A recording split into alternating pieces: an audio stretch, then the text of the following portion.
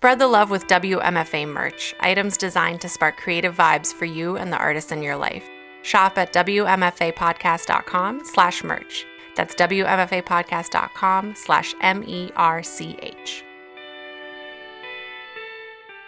Welcome to WMFA, a podcast about why and how we write.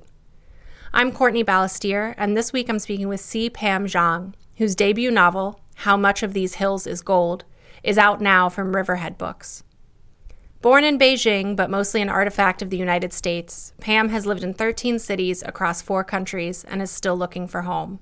She currently lives in San Francisco. There's always the question of who a book is written for, and in this case, it definitely wasn't written for the reader, and it particularly wasn't written for a white American audience. I really think in some way I wrote it for the family within the book, and by extension, sort of like for a lot of Asian immigrants. How Much of These Hills is Gold is one of the most exciting debuts I've read in a long time, propelled by the shimmering originality of Pam's prose and the fierce intelligence of the narrative she's created. The novel follows siblings Lucy and Sam, the 12 and 11-year-old children of Chinese immigrants, as they go on a quest to bury their father, Ba, a failed prospector and coal miner. Their mother is gone, but she has taught them what they need for this ritual: $2 silver to place over the dead's eyes. And so they set out, Ba's corpse in tow. As the novel traces Lucy and Sam's lives, it reimagines and reassembles conventional myths of the American West. Pam tells both an intimate family tale and a larger narrative about a country built by people like Ba who were never allowed to claim it as their own. And yet, Lucy and Sam do claim America. They were born here and feel little for the place their parents talked to them about and wish to return to someday. It's a brilliant authorial choice, allowing Pam to examine concepts of home, belonging, and family from the inside out and the outside in. In this conversation, we talk about the work of twinning the intimate with the epic and about the currency of choice, hope, and self-preservation that the novel's characters trade in. We also talk about how Pam employed the richness of language to various effects, from the visceral imagery and symbols that carry throughout to her intentional and deliberate use of Mandarin. You can hear a bonus segment from our conversation, in which we discuss in more depth Pam's perspective on writing a novel about an immigrant experience, by joining the WMFA Patreon community at patreon.com/WMFA podcast and pledging just $2 a month.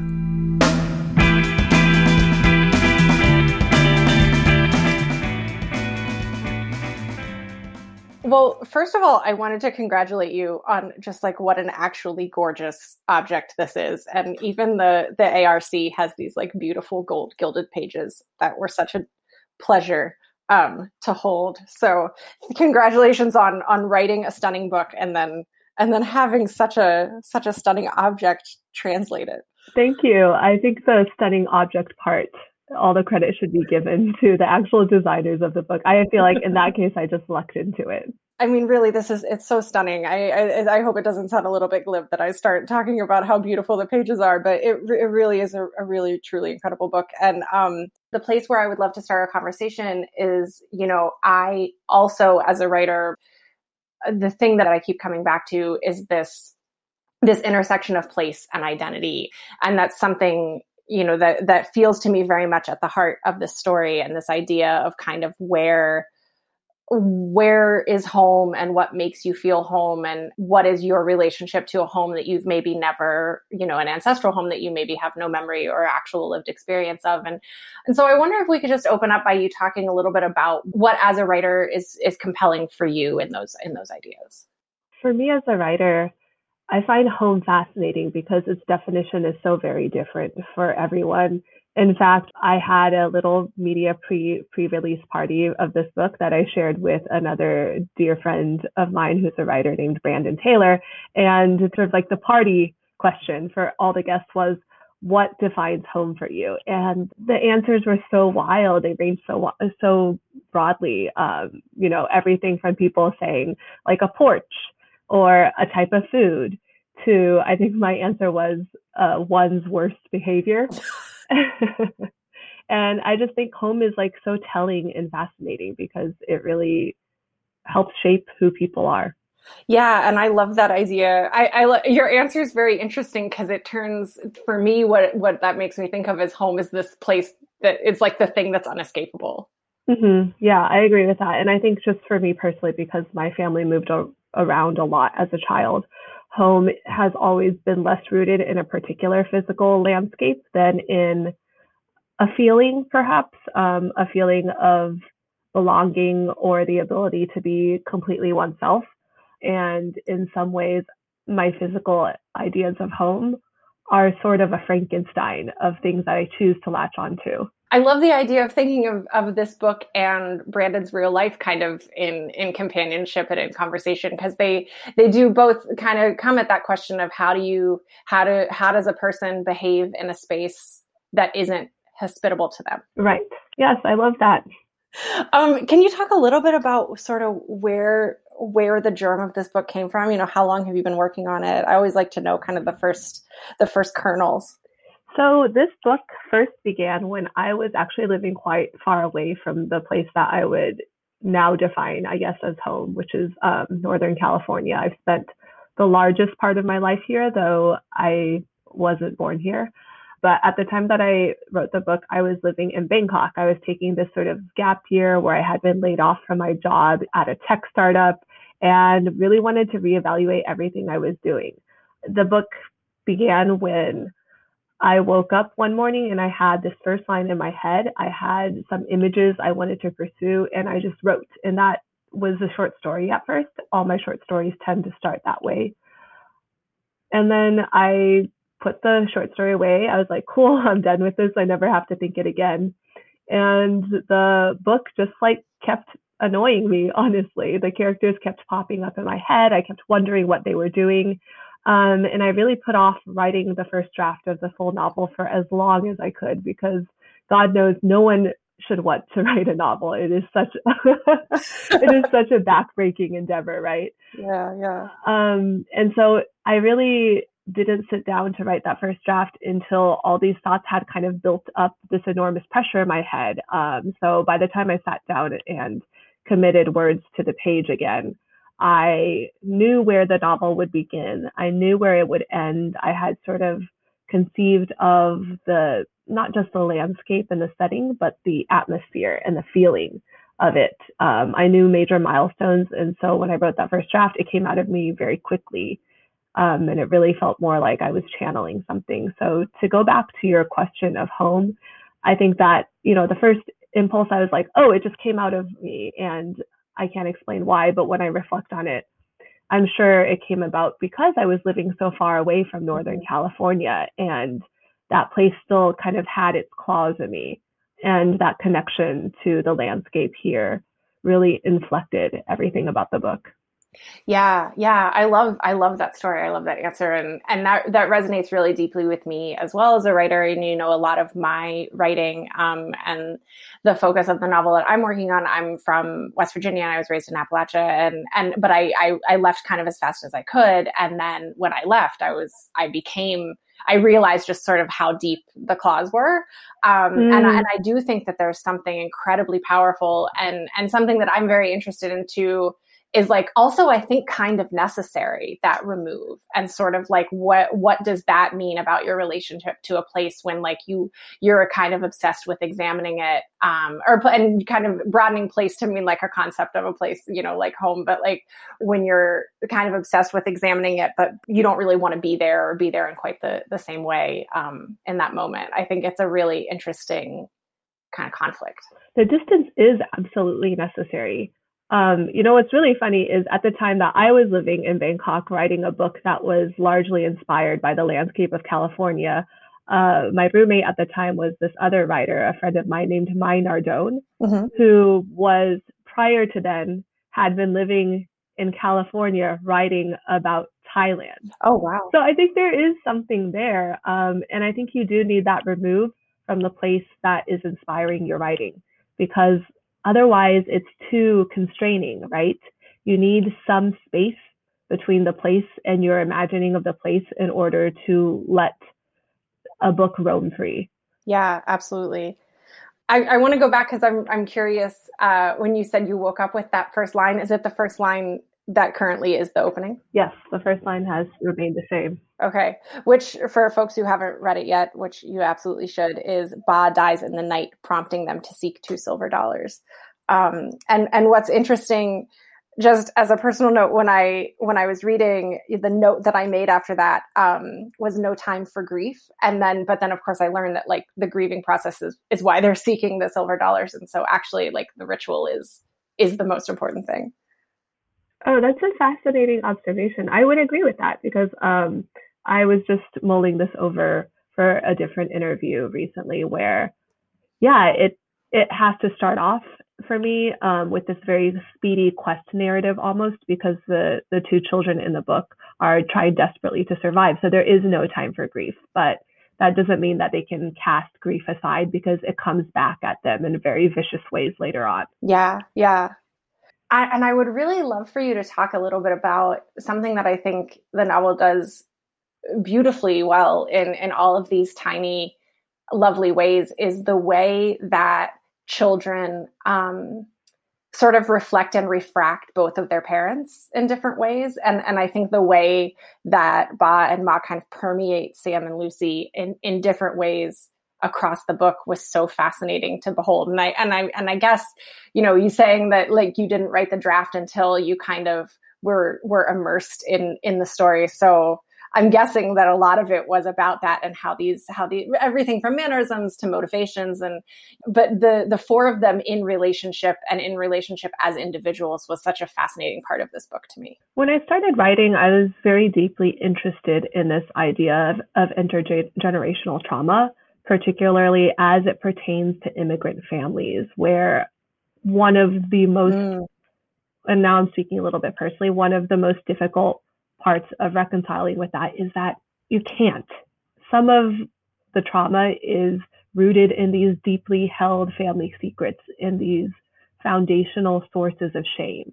And I do think that when there is mystery and opacity around a thing, it becomes even more consuming, right?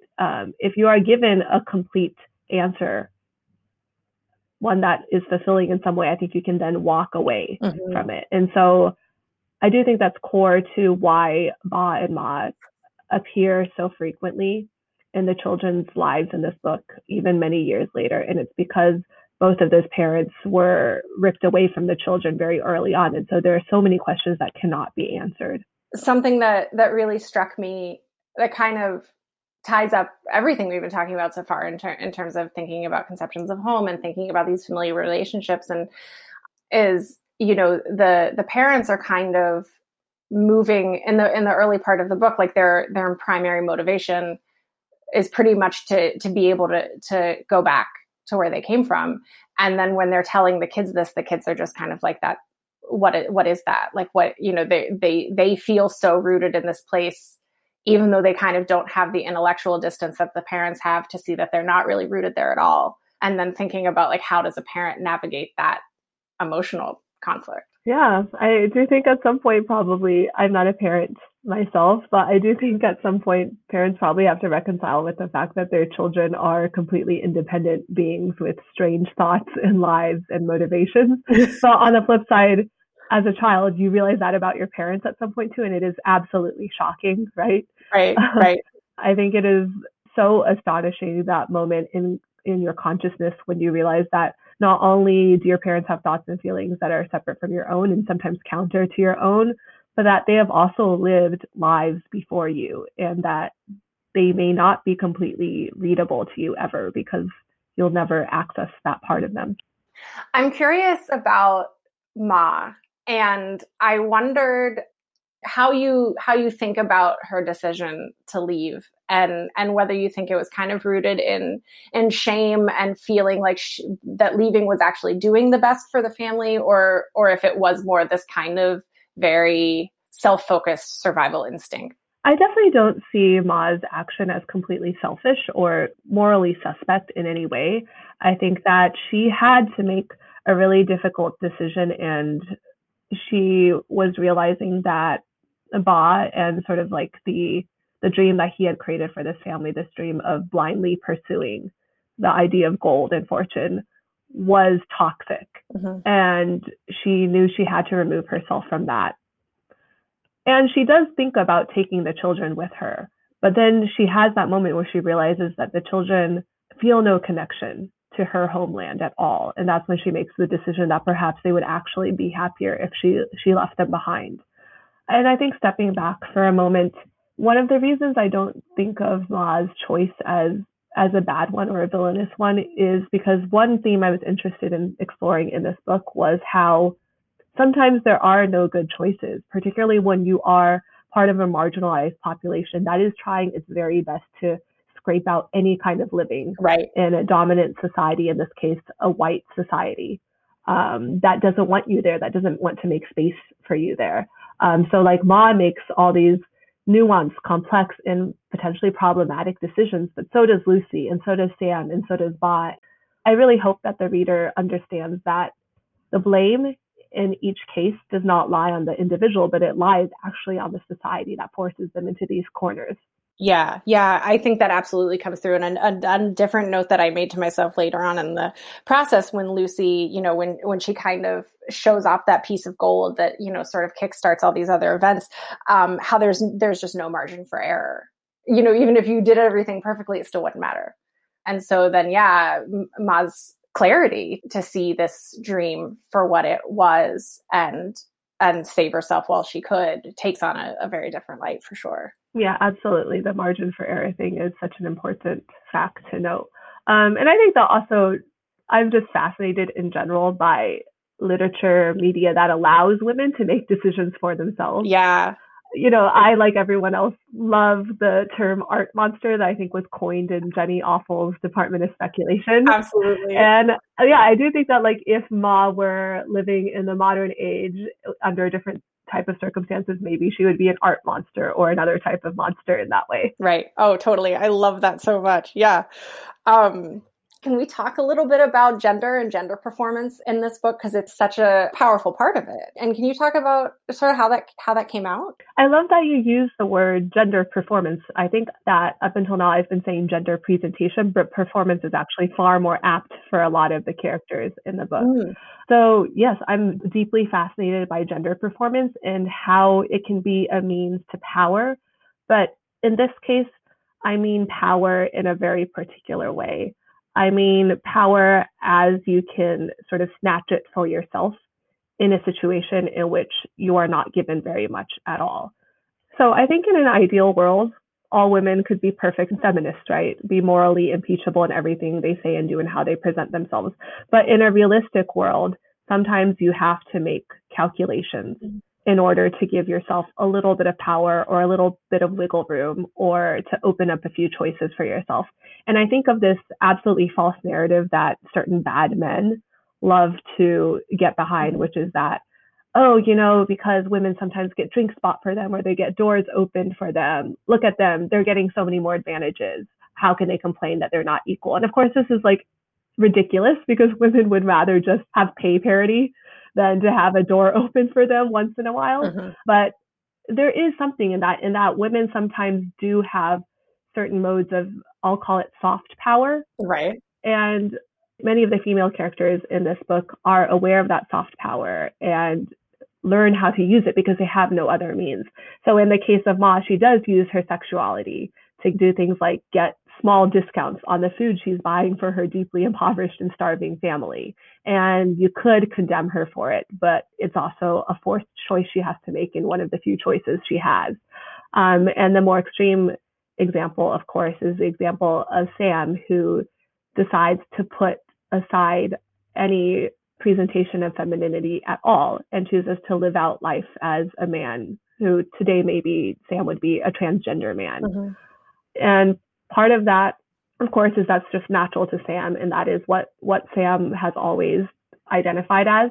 But part of that is that Sam is a canny player in this world and sees from a very young age how many more advantages boys are given. Right, absolutely. And it's working on this micro level, even within the family dynamic, for her to reinforce that. Right. Another thing that I really loved, and I was really interested to hear what you had to say about it, So this is kind of a like comment question, which I know is the worst kind of question to get. There's so much that's so visceral, and like there's that great moment where Ma is eating dirt and eating, and kind of grinding up all of this other matter that's in the ground, and even just the gold itself. And it's a very physical book. It's a book that I think feel like very close to the bone. And I would just, if you have anything to say about that as kind of a decision in your drafting process, I would be really curious how that developed and what it kind of signifies for you. Yeah, thank you for asking that question. I think physicality is a really important form of expression for these characters because so much of their lives, emotional lives, are unspoken and repressed. And even to circle back to something we talked about earlier, right? These two children, the book has to sort of start off with a bang because these two children are immediately in fight or flight mode. They're in survival mode. They don't have time to sit down and grieve or dwell. And so I was really interested in how these characters would express themselves through their actions, through facts of the body, rather than through dialogue. These aren't really characters that speak very honestly to each other most of the time. Right. And then also selfishly as a writer from a craft perspective, and this says a lot more about my strengths and weaknesses than about anyone else's. I think that when I myself sit down and try to write a long scene with a lot of dialogue, I quickly get bored of what I'm writing. Maybe I'm just not that good at dialogue. And I think you're pretty good at dialogue. I don't think you need to worry about that. But that's the way I feel, right? I'm like, oh no, there's like some energy that's seeping out of the prose for me if there's too much dialogue. And I'm so much more deeply fascinated by what can happen on the page when characters start moving and stop talking. Mm-hmm.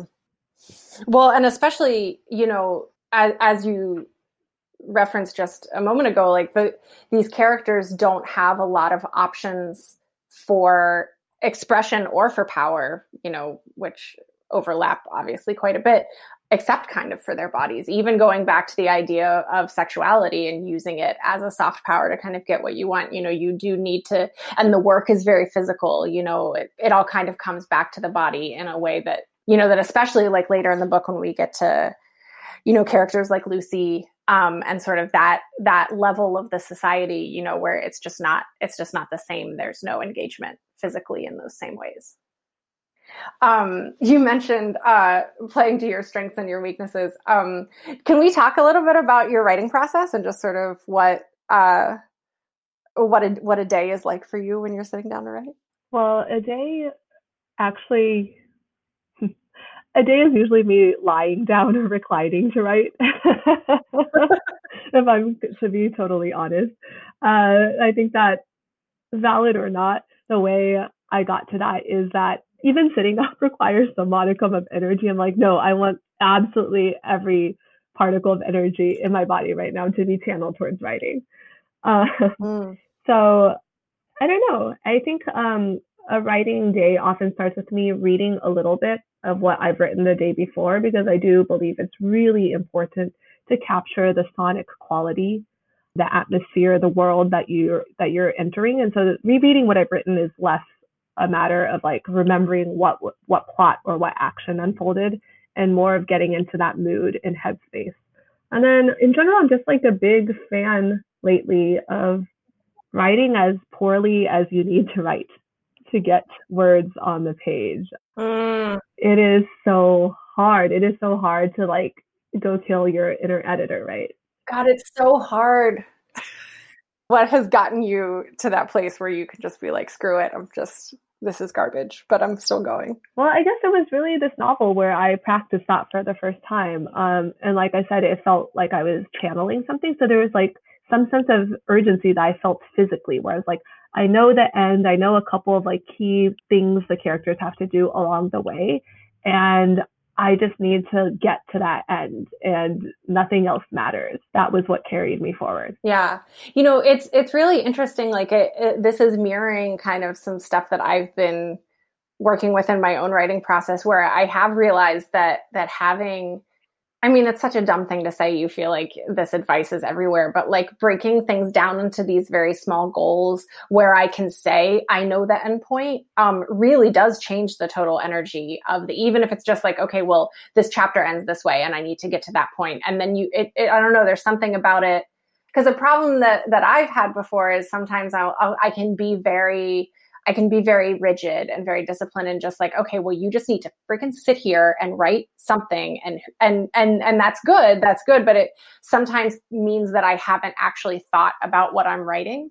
And so I think taking more time to just kind of sit and think about what is happening the way that it sounds like you kind of did accidentally, maybe when you were resisting putting the book to paper for the first time. I think it does let you approach with that kind of energy that is a little bit more, urgent or just sort of focused. Yeah, I think there is a greater sense of authority to writing that comes about when the writer knows what the end place is. And to be clear, right, I'm not advocating for always sticking to your end game, because then the work becomes sort of stagnant and dead on the page. But yeah, I think just like having a sense of moving towards something is important.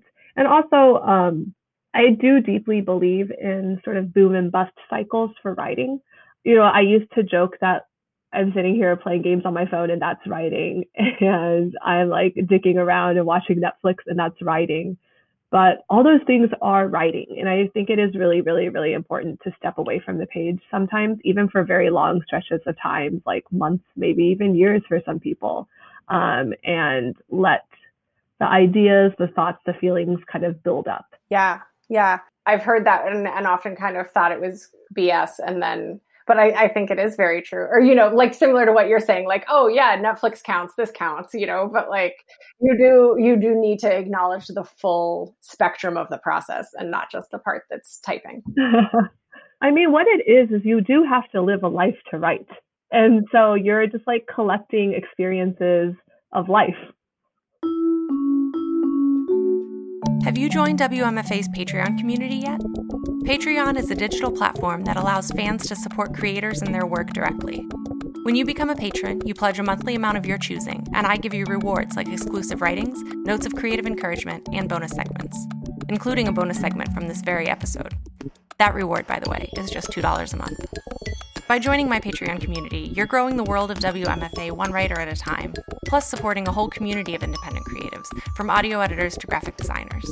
And creative community is what WMFA is all about. Join today at patreon.com/WMFA podcast. That's patreon.com/WMFA podcast. Thank you for supporting the show.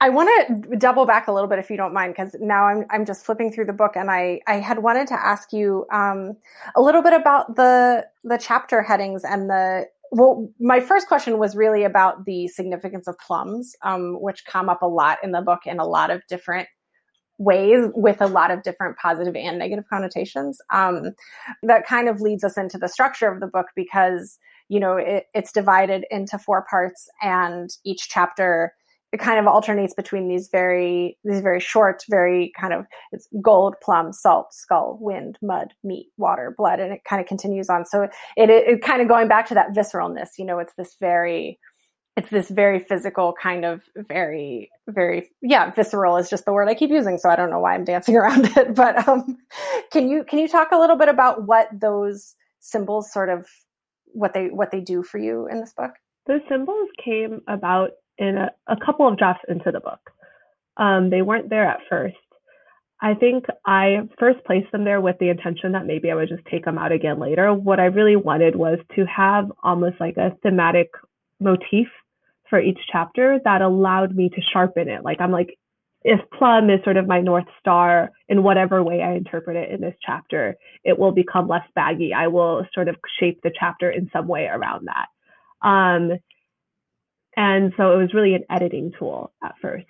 And then I really liked them, and I started to see how I could repeat these chapter titles through each section of the book, because it really goes back to those themes of intergenerational trauma and shared trauma in a family that I wanted to explore. Yeah, that's really interesting. A thing that I've been interested in about, certainly in my research in Appalachia, this idea has come up, although it's not specific to Appalachia by any means, but this concept of generational memory and sort of like what you're born with that you haven't directly experienced, but and it's across species, right? Like I think it's elephants like know certain spots that like they haven't been to, but it's in the DNA of kind of like their family. I think crows have something like this as well. So this idea of intergenerational trauma and how it reverberates and kind of shapeshifts is very interesting. Yeah, I mean, oh God, I'm going to show myself and demonstrate my lack of knowledge in actual science. But right, it has been proven out recently, right? The science of epigenetics, which is that lived experiences in your lifetime actually do change your DNA and can therefore be passed down to your children. But I think the other thing about, you said something about generational memory, and I think that's really interesting in relation to this book, because one of the traumas of the family in this novel is that they lack generational memory, right? And I think this is true for a lot of immigrants, where you are literally cut off from one culture. And the generation that is bridging that gap, in this case, like the parents who make the move, maybe they can attempt to bring some aspects of the old culture to the new culture. They can do their best to preserve, but there is a schism. And that's really, really fascinating to me.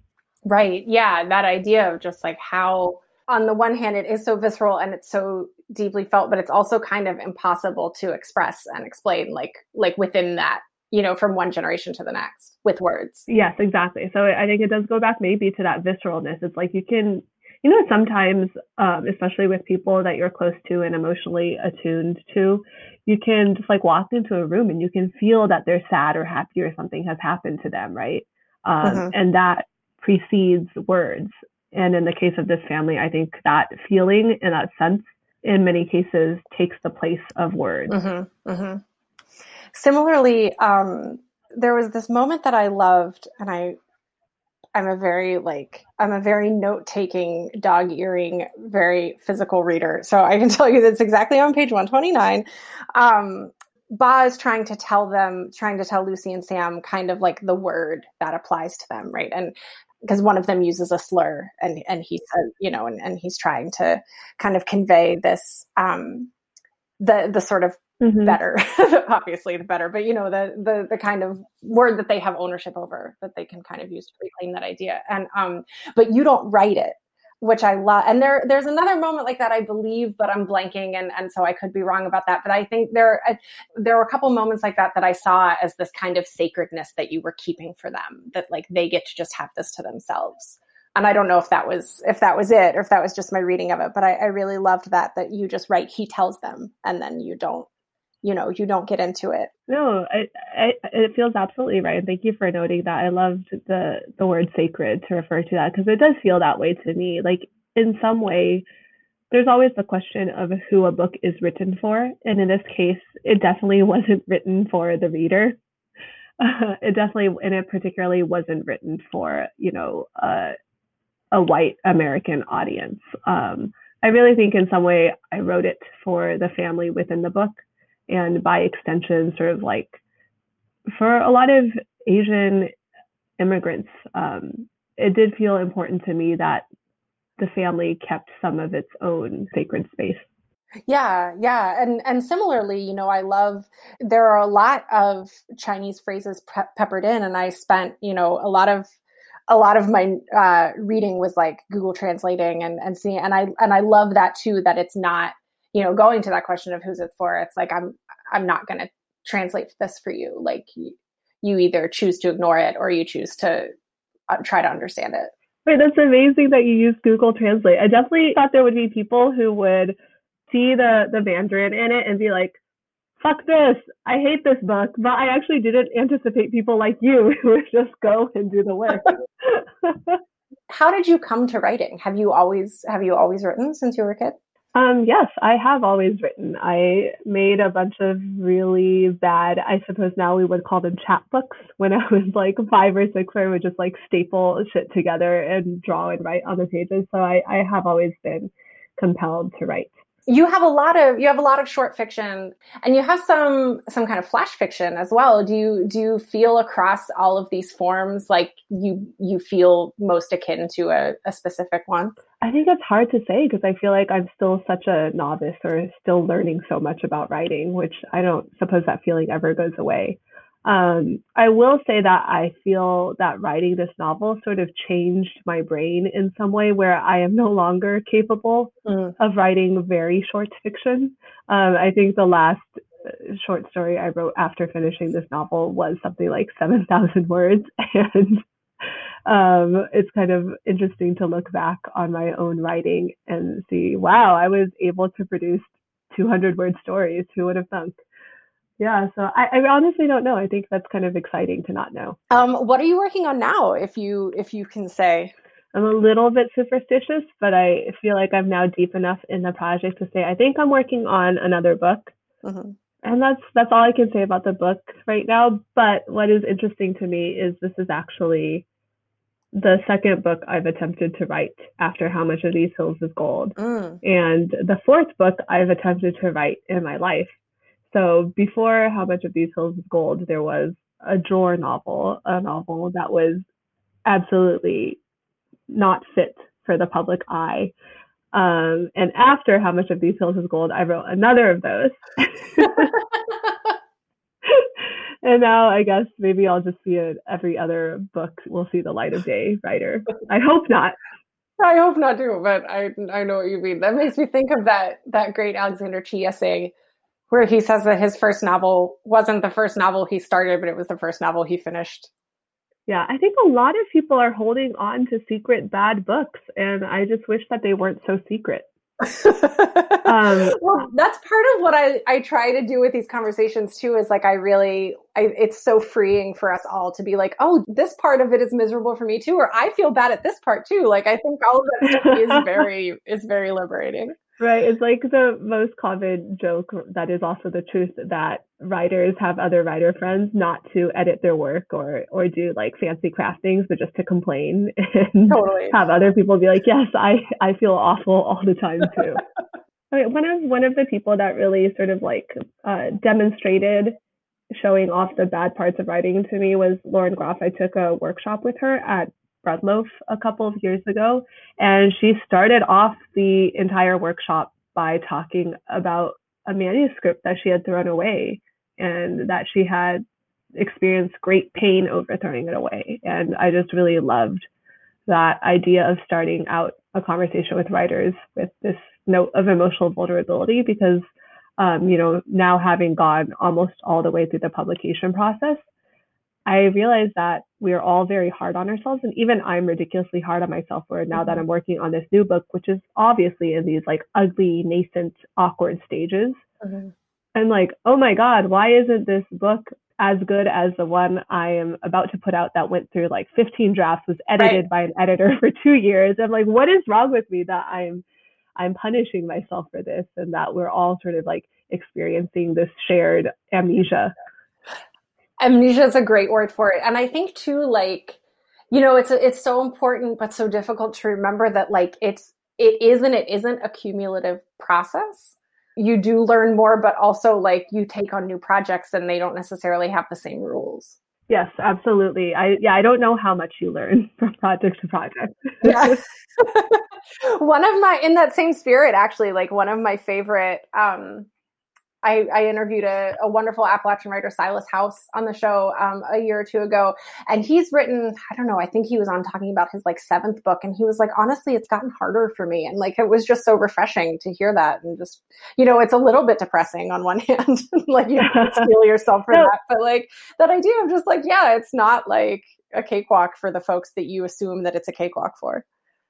But I love that because I think that it becoming harder as you go along may actually be symptomatic of you're having higher and higher standards for yourself, right? Yes. I can't remember now who it was, but I recently read sort of like a critic's retrospective of a writer near the end of their life. And I can't remember the writer. I'm truly not holding it back. I just can't remember who the writer was. But there was this devastating note where the critic talked about how this writer had continued writing the same kind of books. And it wasn't that they were bad books, but at some point the writer had stagnated. And in some ways, I think that's like my greatest fear.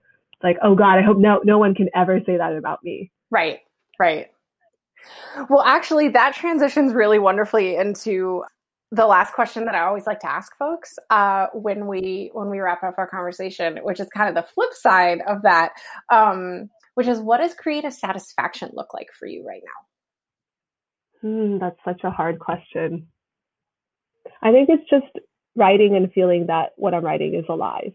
It's really that simple. And I do think that to engage in that feeling of aliveness, it has to feel sort of all consuming. You know, that moment when you're in the flow and you feel that what's coming out of your fingertips is magic, even though it may be very ugly and need to be edited later on, you feel that magic. And it's been harder for me to enter that flow these days because there is so much else about book promotion and the end of the publishing process that drags you in the other direction. I wish I had more of those moments when I forget about the rest of the world. All right. Well, congratulations again on this beautiful book. Well, thank you so much for the wonderful conversation. I managed to listen to 1.5 episodes of the podcast, but I have a bunch of the other ones queued up. So, thank you. I appreciate that. You'll find links to some of the things we talked about today at WMFApodcast.com. If you enjoyed this episode, leave a review on iTunes to help new listeners find the show. Have a question or author recommendation? Email me at hello@WMFApodcast.com. Find me on Twitter and Instagram at CFBallestier, or leave a voicemail at 347-685-4836. Today's episode was edited by Andy Cubis. The WMFA logo was created by Unsold Studio, and our theme music is Jazz Dancer by Double Winter. Find them at doublewinter.bandcamp.com. WMFA is part of the LitHub Radio Network and is made in Pittsburgh by Courtney Ballestier, LLC. All rights reserved.